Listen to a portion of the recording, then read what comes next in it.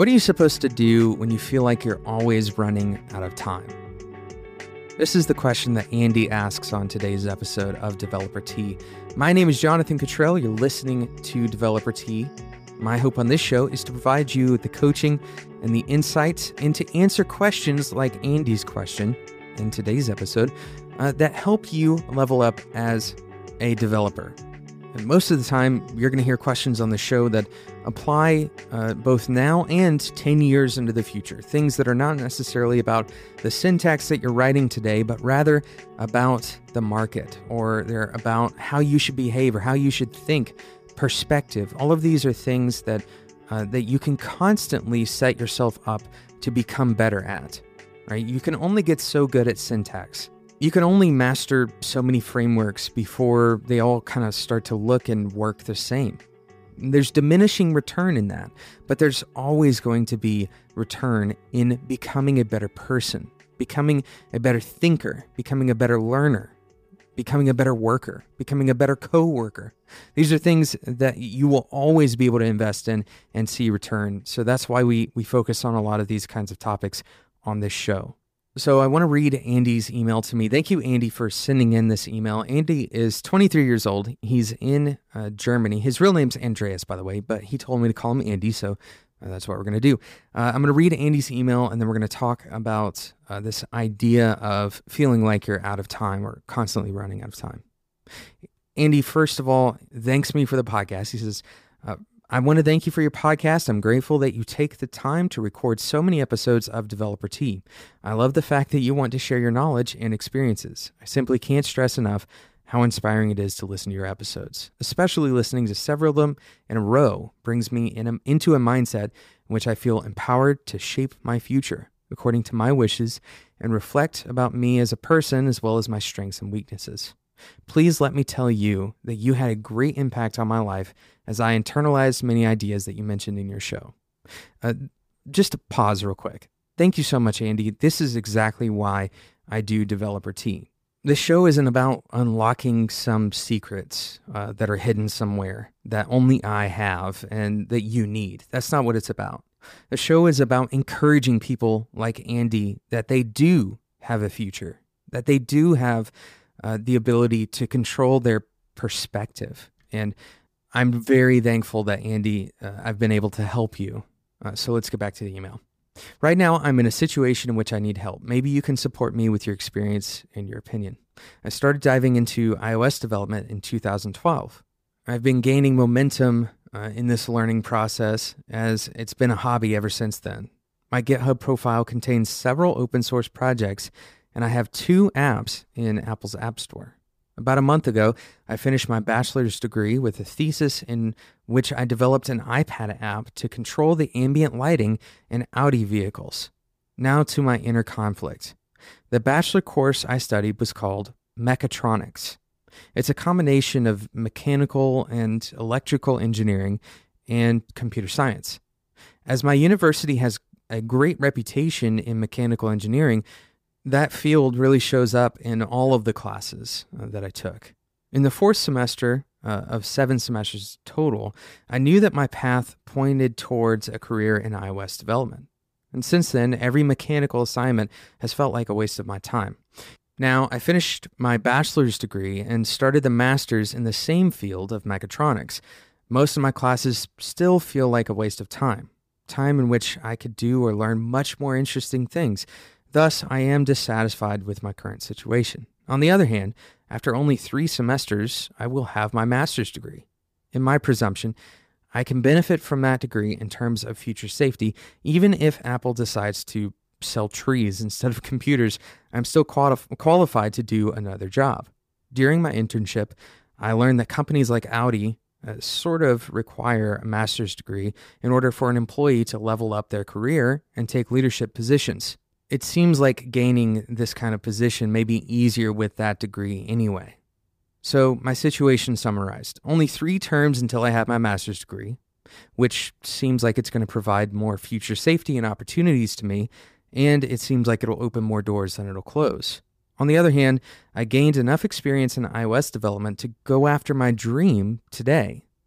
An additional 1.5 years of development as a hobby will not bring me much closer, I don't think. I constantly feel like I am running out of time. I would love to hear your opinion about my dilemma. Do you think a background that is not based in computer science will be a disadvantage in the future as a software developer? Are hobby projects even valued as any kind of education? Do companies require a master's degree when it comes to leadership positions? Should I spend 1.5 more years in a discipline I do not even pursue in exchange for safety? Have a great day and continue inspiring. Andy. Andy, first of all, thank you so much for writing in. If you guys want to check out Andy's apps on the App Store, one is called Tour Time, Tourtime, and the second app is called Club News. But I want to dive into these questions that Andy has provided here, and it's questions that I think a lot of people are facing. A lot of developers, especially developers who may find themselves in careers or even in school like Andy, and you want to shift direction. You feel like you're wasting your time and that every second is a second lost. We'll discuss this question right after a quick break to talk about our sponsor for today. Today's sponsor is CodeShip. CodeShip is a hosted continuous integration service that lets you ship your apps with confidence. What does this mean? Well, if you are like most developers who are experienced are writing tests for their applications. This is very important. And you can get the most out of those tests, or you can just have them run locally. And to get the most out of them, you want to take advantage of something called continuous integration. And that's exactly what CodeShip does. It allows you to ship your apps and only let them go to production or only let them go to staging once all of your tests have passed. Not locally, but on CodeShip's servers. This means that CodeShip is watching, for example, your GitHub repository for changes, and then it's going to run all of your tests in that newest version of the software that you just pushed up. It's going to run those tests, and if they pass, and only if they pass, it will deploy to your production servers or to your staging servers. A CodeShip comes in two flavors. The first is basic, and the second is pro. If you're using something like Docker to deploy your app, then you probably want to check out Pro. For most people, including myself, Basic works on like 99% of my projects. It allows me to set up in less than 3 minutes. And by the way, the first 100 builds are free on both versions of CodeShip. So you can try out and see what CodeShip does. It's a really incredible service. It was just redesigned based on feedback from thousands of users. On top of all of that, CodeShip is dedicated to helping developers. They're dedicated to the developer ecosystem. Specifically, all open source projects can use CodeShip totally free. That's always going to be the case. Open source projects are always free on CodeShip. Go and check it out, spec.fm/CodeShip to get started for free today. Thank you again to CodeShip for sponsoring today's episode of Developer Tea. So getting back to Andy's email, Andy asks quite a few questions here, and I'm going to break down a few of these questions and really attack them one at a time. The first question is, I'm going to rephrase it, kind of paraphrase it for people who are going through this similar dilemma, and that is quite simply, can studying something else other than development have any benefit for my career as a developer? Now, this isn't exactly the way that Andy framed this. Of course, Andy is in a super cool sounding field of mechatronics, this idea that mechanical engineering and software development can kind of be merged into one field of study. But some other people who are listening to this episode are in much more varied fields. For example, you might be studying music, or you may be studying business. For me, I actually went through an entire college degree program in communications with an emphasis in advertising. I then went on to get my master's degree in digital media.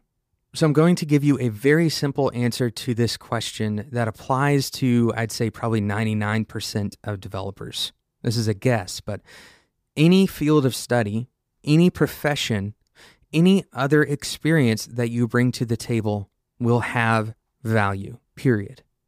Any other experience you bring to the table, whether that experience is literally classes, like in Andy's case, or if the experience is that you worked in a different field. We've talked about this multiple times on the show. Once again, this is something that's going to keep on coming up, but the idea that you can pull from your experiences in multiple fields to inform others, this is becoming more and more true. If you learn about business administration, there's a lot of things that you learn in business administration that apply to how you develop software. It may not seem like it right away. It may not seem like, for example, that you're going to really benefit from the perspective of computer science, from writing an algorithm. How can I apply, what I learned about music to writing an algorithm to solve an advanced calculus function in my iPhone app or something like this, right? So absolutely, this is in varying degrees and in different ways. But here's the takeaway. The way your brain works is in a very messy form. So your brain doesn't care about what subject you're learning. It doesn't care about what the title of the class is that you're learning in. Your brain associates thoughts. It associates knowledge. It associates different memories with each other. So one memory has the ability to enhance or clarify another memory. One concept has the ability to be compared to another to clarify that concept. We talked about this in a recent episode of Developer Tea. One of the valuable reasons for learning another programming language, even if you don't plan on using it in your work, one of the valuable reasons for doing that is to help you clarify some of the things in the programming languages that you will be using in your work. Andy, in your specific case, I absolutely think that many times you will be surprised as to the knowledge that you will use that you learned in your mechanical engineering classes. You will be surprised how much of that knowledge will come in handy when you're developing iPhone apps. It may not seem like it, but the reality is I'm using information that I learned in my communications program each and every day. In fact, I use it to help make this podcast. I use some of the information that I learned in that degree program to help make this podcast. So yes, any information that you bring to the table can be valuable. Now, does that mean that you need to go out and start taking every possible wide variety of classes that there is to take to become a better developer? Not necessarily. But in your case, Andy, I think that Mechatronics, the mechanical side of that, is going to be absolutely applicable in more ways than you can even imagine right now. I want to answer a few of these other questions kind of rolled into one. This next piece of what you're asking is about your master's degree and this element of time, the year and a half, the 3 more semesters until you get your master's degree in mechatronics. One of the first questions you ask, Andy, is whether or not a master's degree matters for your future job. It is possible that a master's degree will help your earning potential. It's also possible that an employer will make a decision between you and another employee, another potential employee, based on your education, your level of education. All things considered equally, if you have 2 people that are exactly the same and one has a master's degree and the other one doesn't, statistically speaking, the one with the master's degree will be higher paid. Companies typically do not require a master's degree in order to receive a promotion. Some companies may set the bar at a master's degree, but leadership positions in the tech world are often earned as a result of a combination of various skills, which you're already working on, your relationships with other people, and your experience, right? So you're building your experience, you're building your skill set, and the next piece of the puzzle is to build your relationships. There are plenty of leadership positions and plenty of people who are in leadership positions that don't require anything beyond a bachelor's degree. And in fact, there are people who are successful even without a bachelor's degree. So unfortunately, I have to tell you that the answer is somewhat unclear. Of course, if you're going for statistics, then yes, it makes absolute sense to finish this degree out and provide yourself the extra knowledge and experience, but also put you in that statistically higher paid group. There's nothing wrong with this perspective. But of course, just getting a master's degree doesn't mean that you'll end up in a leadership position. You still have to focus on communication. You still have to focus on skill set. You still have to focus on creating good relationships with the people around you. Andy, what I would recommend to you, and this is really kind of summing up the remainder of your questions, but what I would recommend to you is to continue pursuing this master's degree as long as you have the funding to pursue it, which most master's programs at this stage in the game, you probably have something like a teacher's assistantship, or maybe you have some kind of scholarship that's covering your tuition. Go ahead and continue pursuing this, not because of safety, but because of knowledge. You're in a very interesting career path, and there's nothing to stop you from continuing to learn about iOS development, even as a part of your classes. If you can find a way, for example, talk to your teachers, talk to your professors and to your classmates and your lab leaders, talk to them about potentially using iOS as a platform for projects that you do in this master's program. It's very likely that you will have the opportunity to integrate the learning in both of those spheres. You are not running out of time. I would recommend that you continue building applications, finding small things that you can build for iOS. I would recommend that you open up your perspective and allow some of the things that you're learning in school to make their way into what you're building on iOS. You're going to find that you have a leg up, for example, on other people when it comes to physical hardware, because you've learned about physical hardware in your master's program. If I was a hiring manager and I was building a physical product for the Internet of Things, for example, and I had two candidates come to me, one with just iOS experience and another one with a master's degree in mechatronics, this overlap between the mechanical engineering side as well as the software development side, the computer science side, I would absolutely go with that second candidate.